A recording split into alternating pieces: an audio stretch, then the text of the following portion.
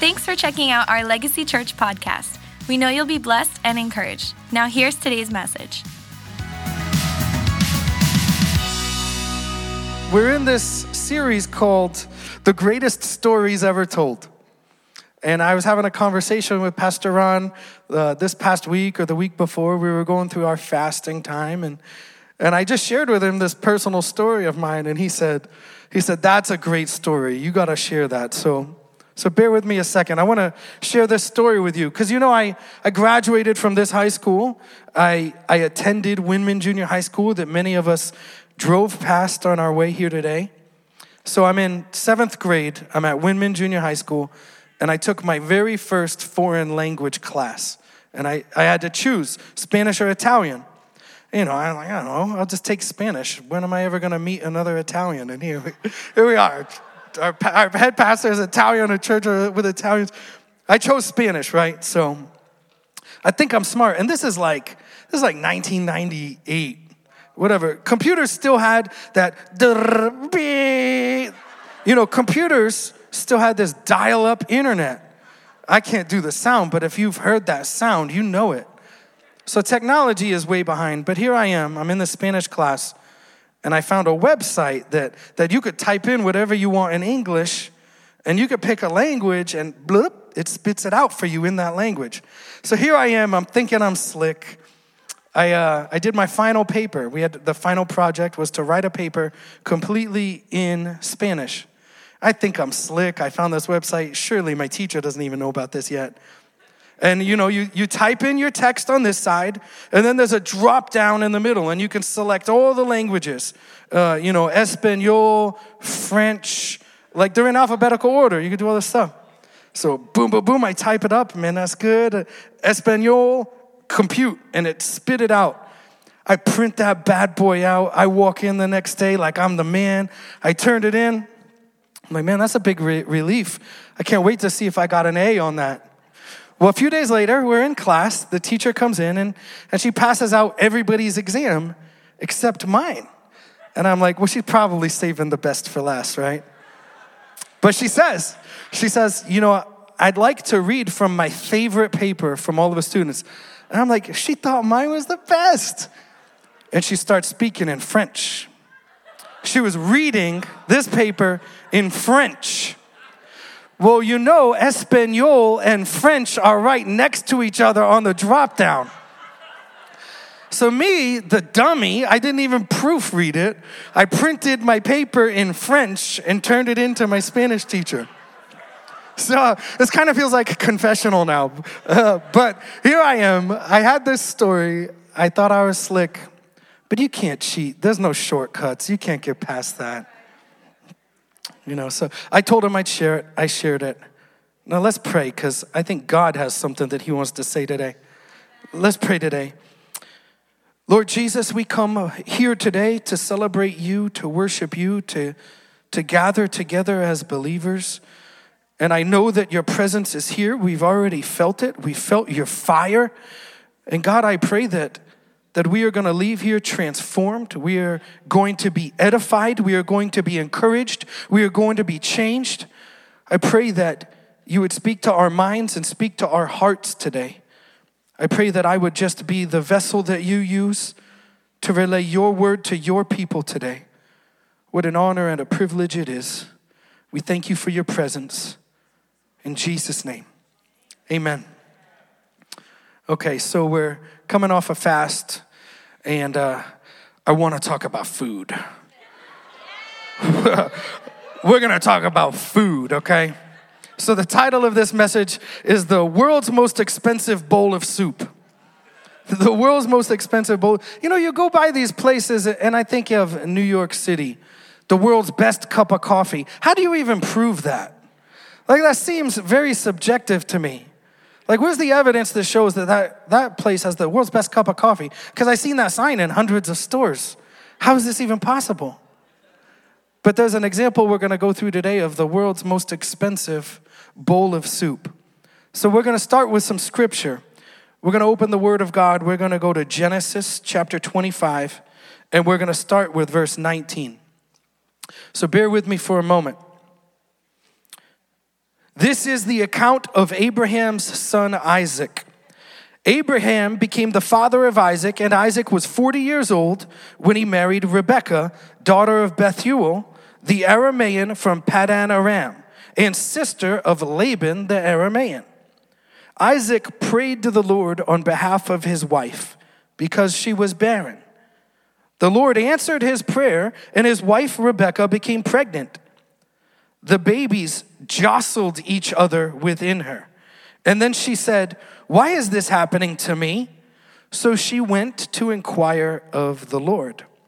And the Lord said to her, "Two nations are in your womb, and two peoples from within you will be separated. One people will be stronger than the other, and the older will serve the younger." When the time came for her to give birth, there were twin boys in her womb. The first to come out was red, and his whole body was like a hairy garment. So they named him Esau.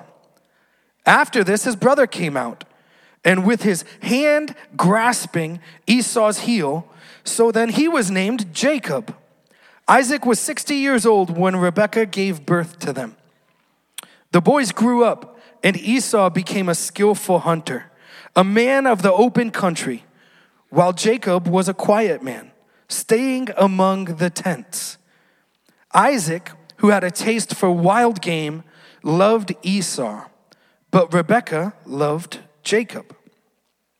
Once when Jacob was cooking some stew, Esau came in from the open country, famished.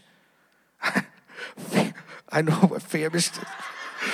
He was famished. And he said to Jacob, "Quick, let me have some of that red stew.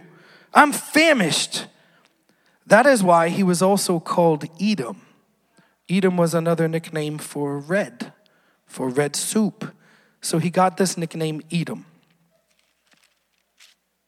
Jacob replied, "First, sell me your birthright." "Look, I'm about to die," Esau said. "What good is the birthright to me?" But Jacob said, "Swear to me first." So he swore an oath to him, selling his birthright to Jacob. Then Jacob gave Esau some bread and some lentil stew. He ate and he drank, and then he got up and left. So Esau despised his birthright.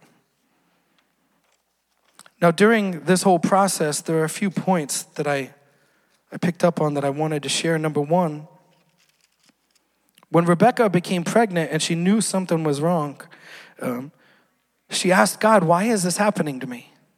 And she inquired of the Lord. Wouldn't it be awesome if we could inquire of the Lord every time something happened to us? Like, I'm learning from this. I'm like, yeah, the first thing I want to do is go home and try and figure this out on my own. But Rebekah, right off the bat, said, "God, why is this happening to me?" Not that I'm upset about it, but maybe if God explained it to me, I could deal with it. What if we could do that first and say, "God, why is this happening to me?" What an epiphany. But then when he answered her, he told her, there are two nations within your womb, and the older will serve the younger. He answered her. He didn't tell Isaac. Isaac didn't know this information, but she did. And it played into her the way she treated her children. She had a favorite child after this. And then Abraham, he had a favorite child, or Isaac, he had a favorite child too. He had a favorite child of Esau because it was his firstborn. But Rebekah had her favorite because of this information that she received from the Lord. So she believed that Isaac was her favorite. So I learned that as you keep digging in, and there's more things into the story, but let's go on. I learned that there's a difference between the birthright and the blessing. There's a difference. In man's eyes, there's a difference. In man's eyes, there's a difference. Because the birthright is what was traditionally given to the firstborn son. And that included things like a double portion of the land. Every one of the kids would get something, but with the birthright, you would get a double portion of the land. You would get all of the people that were in the family, the helpers, the slaves, the concubines, whatever, the livestock. you would get the title that the father had. If the father had a title in the city, any judicial authority, you would inherit that as part of your birthright. You would get the duties of being the priest of the family. This was the birthright. This is what comes from man. This is what man passes to generation in the world's eyes. And then the blessing comes separate. Now Esau thought he could separate the blessing from the birthright.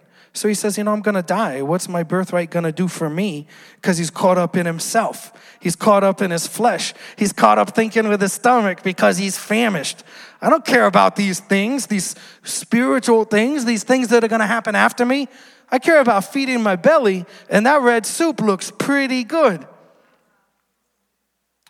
But we learned that this blessing, which is the blessing God gave to Abraham to become the father of many nations through his lineage, would have gone to Esau, but Esau missed out on this. And if you continue in Genesis 27, verses 28 and 29, this is the blessing. This is the blessing that was passed down to Isaac. This is the blessing that Isaac passed down to Jacob. I keep getting these names mixed up today. Bear with me. I was studying all these names this whole week and the week before. So this is the blessing that was passed down to Jacob. May God give you heaven's dew and earth's richness, an abundance of grain and new wine. May nations serve you and people bow down to you. Be Lord over your brothers, and may the sons of your mother bow down to you. May those who curse you be cursed, and those who bless you be blessed. So this is the blessing that he got by cheating, right? He cheated. So natural law, in man's eyes, this would go to the firstborn son. But I'll tell you what, God is sovereign and doesn't follow man's laws. God says what's going to happen. God is in control. His will and his ways are greater than ours, than our will and our ways. We can't even begin to understand. But we have to live our lives according to his will. How hard it is sometimes to understand, even if we don't know what his will is, how hard it is to be able to say, not my will, but yours. I don't fully know what it is right now, but I know I'm not supposed to live by my own. So I will submit my will to you, and I pray that you would teach me to be in alignment with yours. So as this story unfolds, we learn that Jacob's family gets this blessing. Jacob gets the birthright too. Because as man, when we think we can separate them, God's not playing that game. God's got them combined. And that's why he says Esau despised his birthright. But really there was the blessing tied into it. And that's how Jacob ended up getting them. Now there's a bunch of different messages in here. We could talk about Rebekah and her faith. We could talk about Jacob and being the father of deceit. But I want to talk about Esau. I want to talk about Esau and a man who chose to satisfy his temporary hunger by giving up something that was spiritual and eternal. So I want you to notice Esau didn't get angry when he gave away his birthright. He did it willingly. He made a trade. He says, yeah, that seems valuable to me. It seems like an even trade. Let's do it. I don't need my birthright. He didn't get angry. But he did become angry when his father blessed Jacob. He did become angry when he got cheated out of the blessing. Why in his mind did he want the blessing but not the birthright? Why did he think one was greater than the other? Why did he think that he could separate them? So this is when he became angry. And the story continues that he wanted to kill his brother Jacob, and Jacob fled. And they didn't see each other for many years when they became reconciled. But that doesn't change the decision that Esau made. Once the blessing is done, Esau even went back to his father. And he says, surely you didn't give him all the blessing. You saved some of the blessing for me. What do you have? What's left? What can I get? And his father said, I already blessed him. It's done. Once it's been spoken, it's out. You can't put it back. He got the blessing. It's his. That's what God's sovereignty does. So, now Jacob, he was deceitful. He was trying to scam his father. He was trying to scam his brother.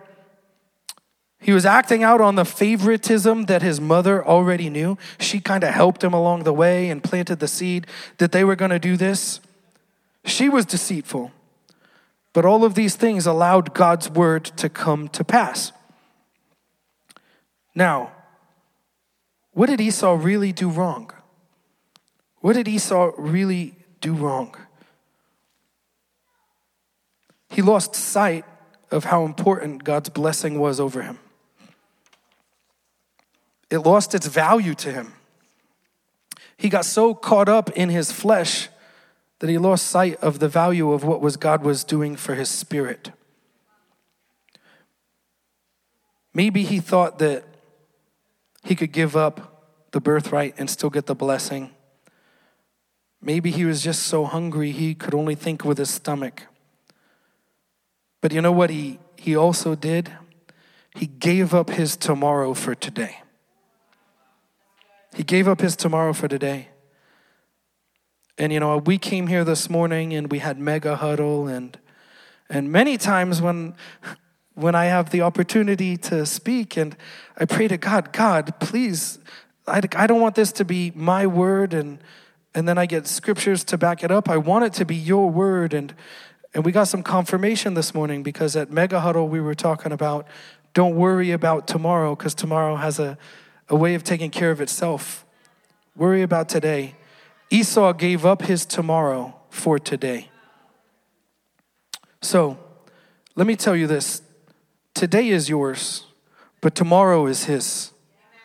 Tomorrow is not promised to you. He has tomorrow. Today is yours. Today might be your last chance. Today is yours to do something with it. Don't wait for tomorrow. Don't wait for tomorrow for that forgiveness. If you need to offer forgiveness to somebody, if you need to ask for forgiveness from somebody, don't put that off until tomorrow. Another scripture from James 4:14 says this, how do you know what your life will be like tomorrow? Your life is like the morning fog. It's here a little while and then it's gone. Maybe Esau got so consumed with his flesh after a long day of hunting with no food, but still exerting the energy needed to go out and find your food.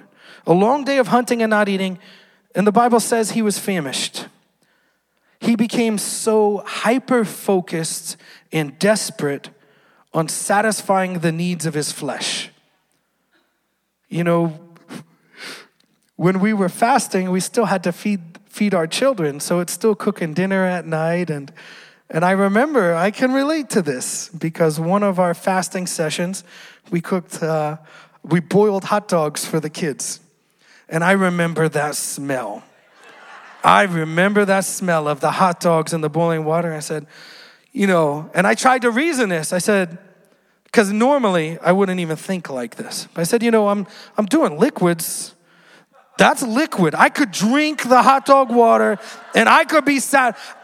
I was so desperate. This is what I was thinking of. And you normally don't think like this or act like this. But when you get so caught up in yourself and so caught up in your flesh, you begin to act out in desperation, right? So Esau was so caught up in satisfying his flesh that he lost sight of his spiritual future, of God's plan, of God's promise, and his blessing. In Galatians 5:22 and 23, fruit of the Spirit is love, joy, peace, patience, kindness, goodness, faithfulness, gentleness, and self-control. Against such things there is no law. Every time we pray and fast, I ask God for fruit of the Spirit. I ask him for self-control because for me, that's one of the things that I lack and I need his help with and I need his strength with. Self-control, because even when we're eating, I'll often eat until I'm full. I'm like, God, give me some self-control with my eating. But then when I'm not eating, God, give me some self-control because I don't need this. I don't need this. I learned what hangry means this past week. When you're so hungry that you become angry. I learned what hangry means this week. And like every time, God just opens your eyes. He opens my eyes to how weak my flesh is and how much I need him, because it's in our weakness that he's made strong. But I realize, like on my own, I'm unable to accomplish some things, and I get in my own attitude, and my thoughts become so focused on me. And that's where I need his help. That's where I need the fruit of the Spirit. That's where I need the kindness, the gentleness, the faithfulness, the self-control. I learned how much I really loved myself. And yeah, it hurts when you get this realization like, oh, man, I've been messing this up. But God is faithful and gives you a chance to change. He gives you today to change. But he doesn't give you tomorrow. He gives you today. I've been asking God to give me the self-control that I need. But the fruit of the Spirit doesn't come without you inviting it, without you pressing in for it, without you pursuing it.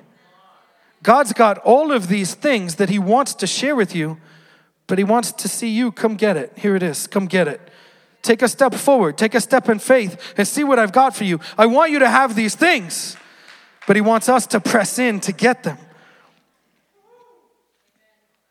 You aren't born with these things. It's something that you pursue and you acquire over time. And self-control is such a powerful weapon. When you have this fruit of the Spirit, you've now got a powerful weapon that you can use. And you can use to put your flesh back into submission. Now, I want to ask you, when you're in a situation like Esau's, when your flesh is saying, I'm hungry, I need to eat. I'm hungry, I need to eat. Can't you hear me out there? I'm hungry and I need to eat. What decision are you going to make? Because there's a spirit, there's a spirit inside of you that also needs to be fed. And then there's your flesh that needs to be fed. What type of food are you going to choose to feed it? So in Deuteronomy chapter 8, verse 3, he humbled you, causing you to hunger, and then feeding you with manna, which neither you nor your ancestors had known, to teach you that man does not live on bread alone, but on every word that comes from the mouth of the Lord. The bread is good. The pizza is good. The food is good. It sustains our flesh, but it does not and it cannot bring life. There is a food that brings life. The Word of God brings you life. It feeds your soul. It feeds your spirit. For some of us, we're looking at that bowl of soup. For some of us, it's that we worship ourselves. Some of us, that bowl of soup represents a job or a title, fame, fortune, popularity, a relationship, sex. That bowl of soup is right there. It's tempting us all. Whatever your bowl of soup is, I want you to know that the food that you feed your spirit and the food that you feed your flesh are in contrast with each other. It's a lot like, I know we've got some nutritional folks in here. I have a bowl of Doritos and I've got an apple.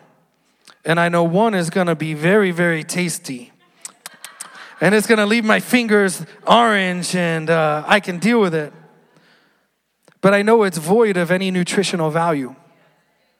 And I know the apple, I may not like the taste, but it's got enough nutritional value to sustain me. So you have to be able to see, not just in the physical, see in the spiritual.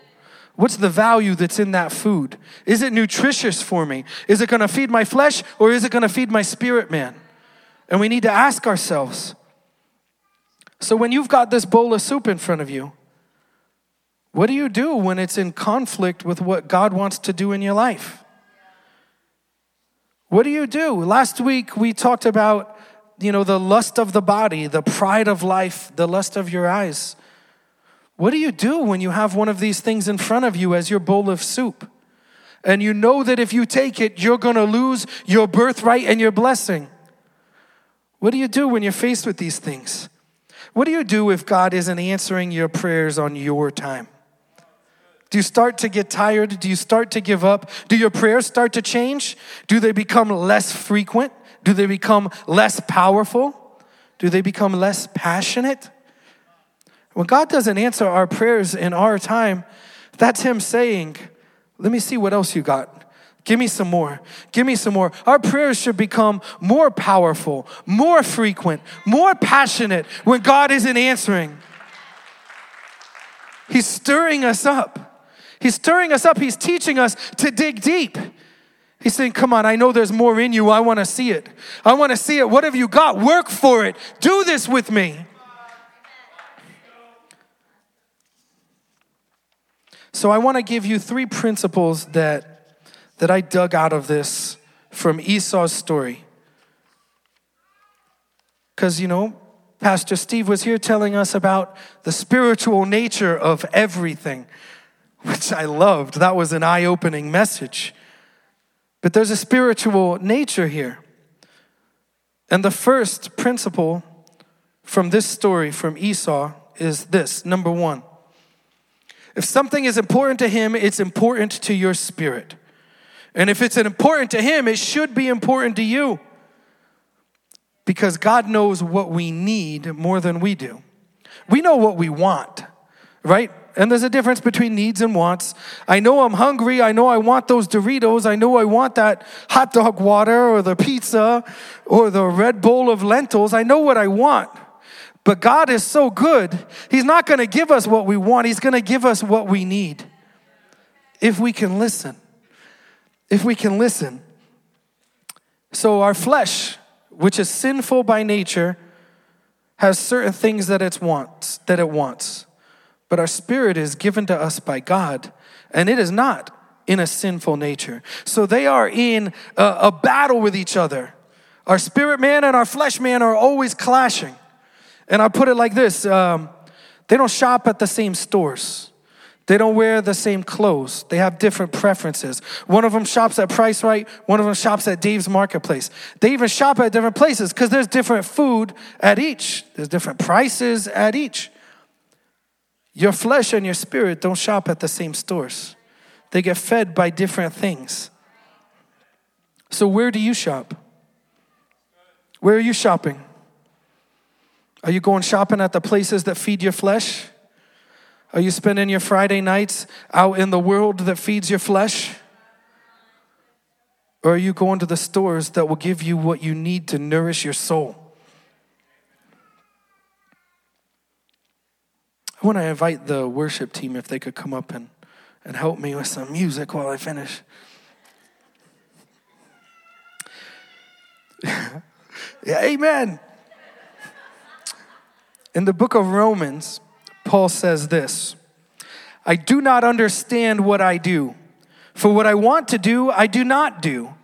But what I hate, I do. And if I do what I do not want to do, I agree that the law is good. As it is no longer I myself who do it, but it is sin living in me. For I know that good itself does not dwell in me, that is, in my sinful nature. For I have the desire to do what is good, but I cannot carry it out. For I do not do the good I want to do, but the evil that I do not want to do. This I keep doing. Now if I do what I do not want to do, it is no longer I who do it, but it is sin living in me that does it. How many times are we faced with this? Where we're faced with our red bowl of stew, with our Doritos. We're faced with the things of the world, and we know what the right decision is, but our flesh is weak. That's when we can take a lesson from Rebecca and inquire of the Lord. God, my flesh is weak. Why is this happening? Why is this happening to me?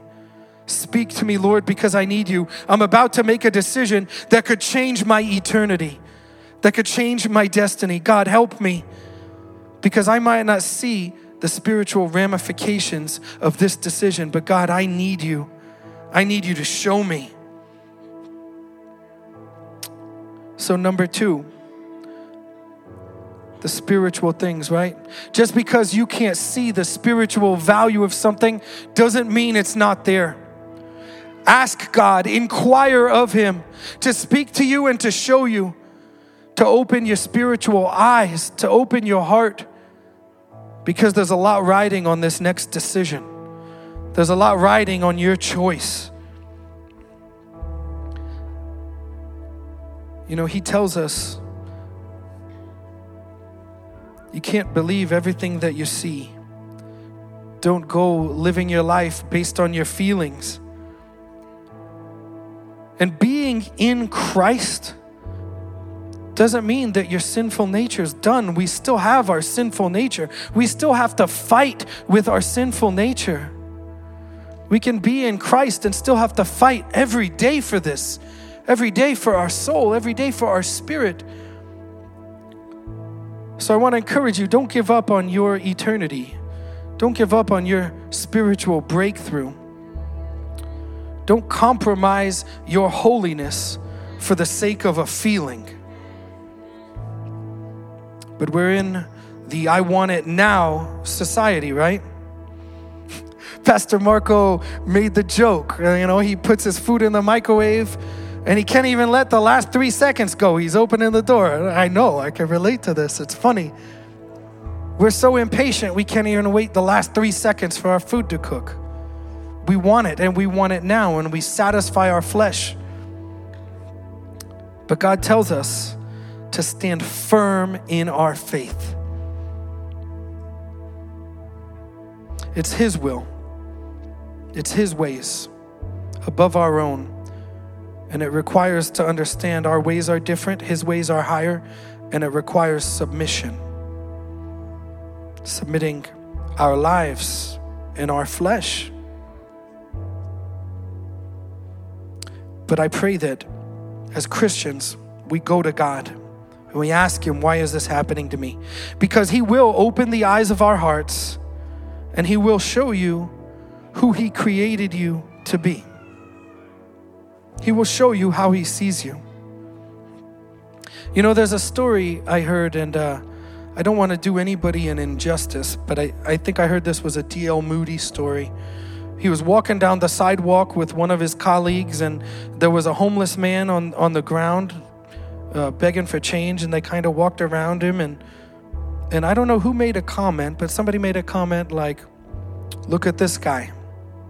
And the man overheard it, and he says, yeah, but you should have seen who I was supposed to be. I want to tell you, God knows who you're supposed to be.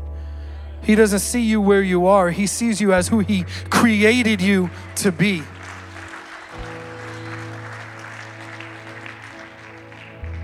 Do you know who you're supposed to be? Do you know? Do you know how God sees you? Is that me? Is that you? Can you feel that? The last bullet. We must learn to master our flesh. It takes practice. The lust and the desires of the world should not outweigh our desire to please God. And if you don't master your flesh will master you. I've got another scripture from 1 Corinthians. We're almost done. But like a boxer, I strictly discipline my body and I make it my slave, so that after I have preached the gospel to others, I myself will not somehow be disqualified as unfit for service. Paul understood that he had to beat his flesh. He had to master his flesh. In Matthew, I will give you the keys of the kingdom of heaven. Whatever you bind on earth will be bound in heaven, and whatever you loose on earth will be loosed in heaven. We need to start binding some things. We need to start speaking to some things and say, I'm not carrying you with me into this next year. I'm not carrying you with me into this next day. We need to start binding and loosing some things, because what we do here has a spiritual impact. So how do we master our flesh? We have to feed ourselves with the Word of God. We have to feed our spirit so that it becomes bigger than our flesh. Having the fruit of the Spirit, ask God for these things. You have to hate sin the way God hates sin. And you can't be afraid to have sin pointed out, because we all need it and we need to have it removed. We have to hate sin the way God hates sin. We want to be closer to Him. We want to have communion with Him. You know, Charles Spurgeon once said, "Consider how precious a soul must be when both God and the devil are after it." How precious is your soul that God and the devil are fighting for your soul. It's not a nothing. It's not a nobody. It's not something to dismiss. Every single soul is precious.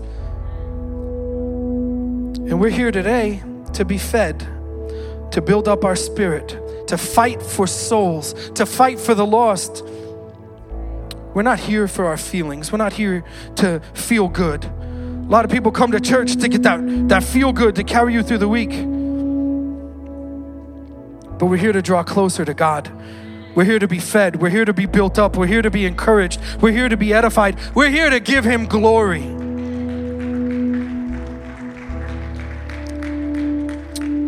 You know, we're here to proclaim the name of Jesus as the one who paid the price for our sins, so that we can have this blessing, we can have this eternity with Him, and we don't have to pay the price anymore.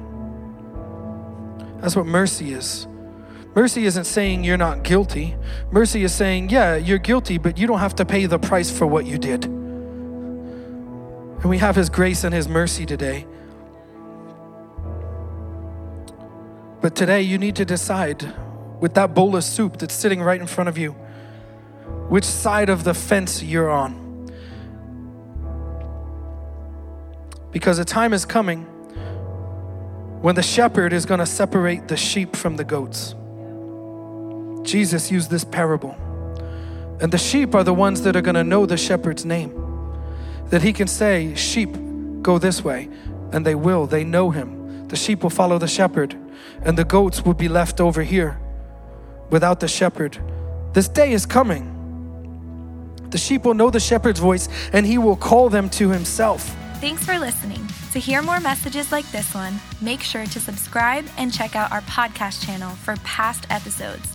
And if you like what you're hearing, consider rating it and even sharing it with family and friends. It helps so much. For more content with Legacy and to connect with us, go to legacychurchri.com. The best is yet to come.